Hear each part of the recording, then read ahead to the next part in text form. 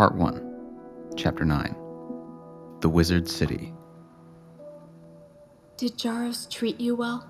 Whispered Cassandra as they slunk through the crumbled alleyways. He did. Ajax whispered, eyes scanning every street they passed. He made me food and a bed of skins to sleep on. We even played games together. Strange games. The one we most often played involved me hurling a spear at him in the air. My only task was to hit him. His was to dodge and catch the spear. He won mostly, but I got him a couple of times. You threw a spear into him? Cassandra might have been more incredulous had she not witnessed Jaros being skewered of his own accord once before. Yes, but the wounds were nothing serious. He's quick, when he wants to be, said Ajax. I suppose that game was something he devised, said Talavos. It sounds like just his type of madness. It was, admitted Ajax with a smile. How did you survive the night? Asked Talavos. Was he as terrible as the stories say after the sun goes down? I didn't stay awake to find out, said Ajax. When the sun went down each day, I went straight to my bed and shut my eyes till I fell asleep. I slept through each night that way, and thankfully it never bothered me. Well, I'm glad you made it out safely, said Talavos. As am I, Cassandra echoed. So, I've told you my story, Ajax said, ducking through a mess of fallen pillars and a broken archway. Tell me what happened to you. Things looked bad when you left, but 2 days later you returned using magic. You even made me fly. Tell me the truth. It was Talavos, wasn't it? I knew wind sprites had powers. Cassandra put her hand on his shoulder. Keep your voice down, she said. It was not me, said Talavos. Would that I had such powers. Zagora would have never caged me and dragged Cassandra away. Every bit of me wished in that moment that I could use magic in the ways of wizards, but I could not. So, it really was you, Cass? Asked Ajax. He seemed to be looking at her in a new light. Yes, I suppose it was, she said, trying not to blush beneath his awestruck gaze. I don't really know how it works. It wouldn't work when Jaros asked me, only when he threw you off the cliff. That's the same way it happened with Zagora. She had me strapped down to her altar, ready to kill me before it happened. What happened? Well, first I saw Philip. I closed my eyes when I was waiting to die, and I saw him, she said. Do you think it was one of your special dreams? Was it really him? Asked Ajax. I don't think so. Just a memory of him. I saw my parents too, and even you, Ajax. You were all asking me not to die. At first I didn't think I could not die, but then I heard the fire. It spoke to me. I told it to kill Zagora, and it obeyed. So you really did kill her? Exclaimed Ajax. I would have liked to see that. Keep your voice down. Cassandra reminded him. And no, you wouldn't have. It was a terrible thing. She deserved it, Ajax said. And by the way, thank you. For what? Cassandra asked. For killing Zagora and coming back for me. After I thought about it, I didn't see a way that you and Talavos could beat her. I started hoping you would both just get away. And leave you behind? No. Said Cassandra. You would have come back for us. We're friends, and that's what friends do for each other, said Talavos. That's what you said to me after you won me my freedom. Didn't we agree not to talk about that? Said Ajax.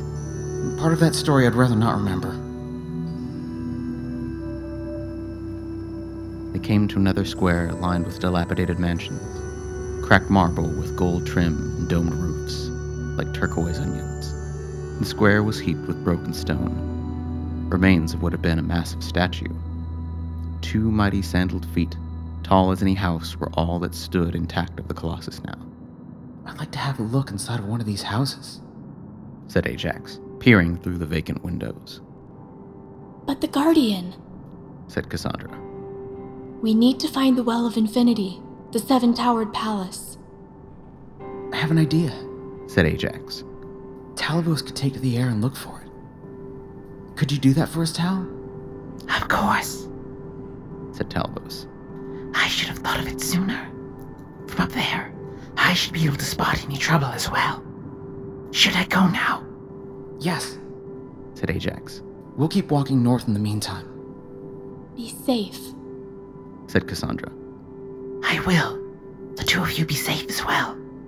Said the wind sprite. With that, he flitted upwards and was gone. The children crossed the square with watchful eyes. Had they not known about the city's guardian, they would have never guessed it had one. The streets were quiet and desolate. Ajax, Said Cassandra. there's something I want to tell you. Her voice sounded timid. What is it? He asked.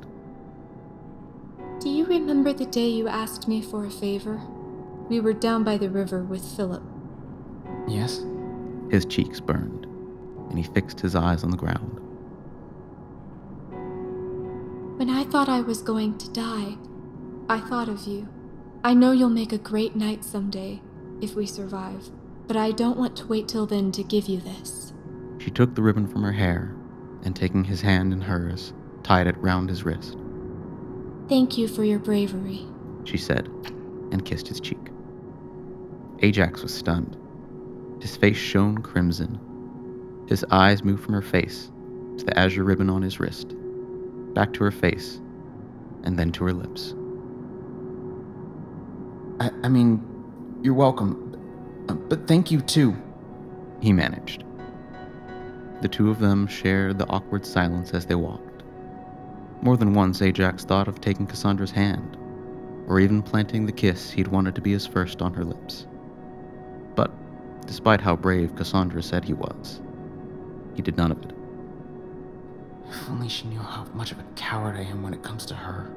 He thought to himself. Enough of that, though. We might not get through this alive. Philip and I did agree that sisters were off limits, but I don't have a sister, so that wasn't a fair deal. Besides, she kissed my cheek first. Ajax did something then that he would regret for a long time thereafter. He stopped in front of Cassandra and looked deep into her eyes, those lovely crystal blues. He felt his face turn red again, but he couldn't let that stop him. He was not a coward.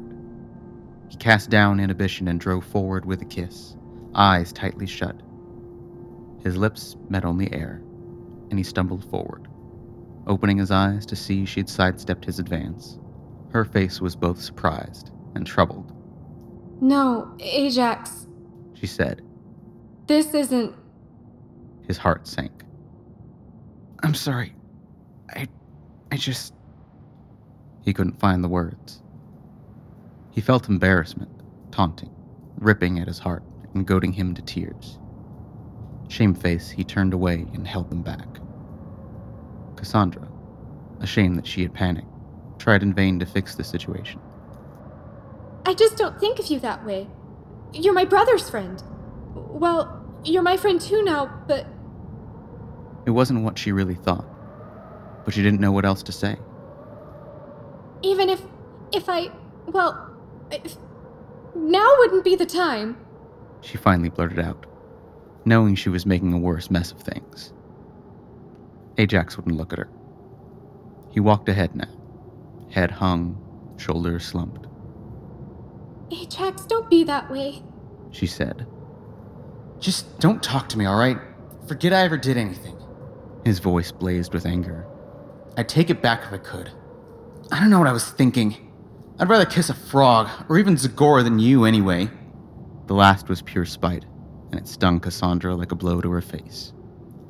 Her eyes welled up with angry tears, but she wiped them away and bit her lip. Truth be told, after she'd kissed his cheek, the buds of romance had filled Cassandra's thoughts as well. The more she tried to squelch them, the more they bloomed. She'd seen Ajax turn beet red after her kiss, and in her heart of hearts it thrilled her. She'd excused such feelings away before, but this time she had trouble doing it. Ajax was handsome and brave, a little foolhardy at times, but this was certainly not the time to be thinking such things. Why had he tried such a thing here, and then been so hurtful? They each continued on, brooding, seething, wishing they had done things differently. Ajax wanted nothing more than to get out of his own skin, or at least away from Cassandra, but he knew he shouldn't. They were in a dangerous place. No chance of separation here. What a fool to try and steal a kiss in such a place. It seemed fate had conspired to make the day worse still for Ajax. The next step he took proved traitorous. Beneath his foot, the ground crumbled, fell away and sent him tumbling down into a long-forgotten cellar. The fall knocked the wind out of him, and he writhed and gasped for breath. When agony subsided, and he finally filled his lungs, he sat up and looked about the room. The only exit was a stairwell, all collapsed in on itself. None of the stone-carved shelves or tables stood tall enough to reach the hole he had fallen through, and there was nothing else to climb. He seized a wooden chair to stack, but found it crumbled in his grasp. It seemed he was trapped. He looked up through the hole and saw Cassandra peering down at him. He turned away. Hers was the last face he cared to see. But after further fruitless search for egress, he said, without looking up at her, "Well, aren't you gonna help me?" Cassandra's response surprised them both. Not until you apologize. Apologize? He glared up at her. Apologize for thinking you're pretty? For wanting to kiss you? No, not that. She said. Apologize for the rotten things you said to me. There was silence, and Ajax disappeared from view. She heard him rummaging around, no doubt looking for some alternate means of escape. She hadn't known Ajax to be so proud. He was often stubborn, but never so unwilling to admit when he was wrong. I must have truly hurt his feelings for him to act this way, she thought. She stifled the urge to relent and help him anyway. What he had said was unkind, and she wouldn't stand for it. Meanwhile, Ajax groped around in the sparse light of his prison cell. Anger and shame crashed in waves against his dejected heart. Still, he couldn't bring himself to say he was sorry. He wished the shadows of the cellar would swallow him up, that he could meld with the darkness and never be seen again. He wished he had magic like Cassandra, so he could make himself fly away. What he did have was the mess he'd made between that gorgeous girl up there and himself. Absent-mindedly, his hand brushed a globe of glass and knocked it to the floor. It shattered into 1,000 crystalline caltrops. In the midst of those shimmering shards, he saw a dark mass that looked like a bit of charcoal. He soon found it was not charcoal when it came alive with flame. A fiery nimbus rose up, some magical creature captured by a wizard, imprisoned in that globe ages ago. Free at last, it began to meander around the cellar, catching rotten wood ablaze as it went. Ajax watched the place light up and dodged the elemental as it blundered dangerously close, oblivious to him. There's a fire down here. Are you gonna help me out?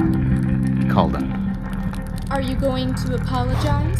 She forced herself to hold out a little longer, fought the urge to rescue him. Still clinging on to his pride, he kept silent until the elemental finally noticed him and began chasing him around the cellar. The whole place was ablaze. Black plumes of smoke billowed up, choking him, but he managed to say, I'm sorry, Cassandra. Can you help me out? Float like a leaf. she said inwardly, feeling guilty for holding out so long. And like a leaf, he drifted upwards, sailing weightless on the heated currents. Thank you, he said, once his feet touched the street above. I really am sorry. His shoulders slumped, and he looked defeated, which made her sad. I'm sorry too. She said. They trudged along in silence for what seemed like hours, but was probably 20 minutes before Talavos returned. Is everything all right? I saw smoke. he said, looking at their sullen faces with concern. When they each assured him they were fine, he went on. I found the palace Jaros mentioned. It is just as he said. 3 of the 7 towers are still standing, and there is a well in the courtyard. It will be a few hours until we reach it at this pace. Are you sure the 2 of you are all right? You both look so downcast. I think this place is weighing on us. Cassandra lied, Even you, Ajax? asked Talavos. Surely not the Ajax I know. Always dauntless, bright, and full of hope. Why so crestfallen now? What about the Guardian? Did you see it? Ajax changed the subject, There was no sign of anything. said Talavos. He'd caught the hint and resolved to let it lie, whatever it was, I wonder if there really is a guardian at all. Cassandra said. Oh, I'm sure there is. It's probably seen the smoke by now when it's on its way. Said Ajax, Perhaps it is in another part of the city and hasn't seen. said Talavos, trying to be the voice of optimism. By the time it does, we should be well away from the smoke. What happened anyway? Was there a fire? His voice trailed off. They all felt something. It was an ugly feeling, a terrific chill that gripped each of them. The wind picked up in gusts, each stronger than the last. Soon they realized it was no natural wind at all, but thunderous wing beats. Something was approaching. A shadow passed overhead, and then the earth shook as the creature landed. There, towering above the buildings, was the Guardian, unmistakably a sphinx. Its giant face was human, hard, masculine, terrible. It sat on its haunches, looming over them, and glared down. They all looked up astonished, the same question filling each of their minds. How would such a massive creature come upon them unaware? The Sphinx dug its line claws into the ground, causing fissures in the stone, and spoke with a rumbling voice. Who are these that trespass?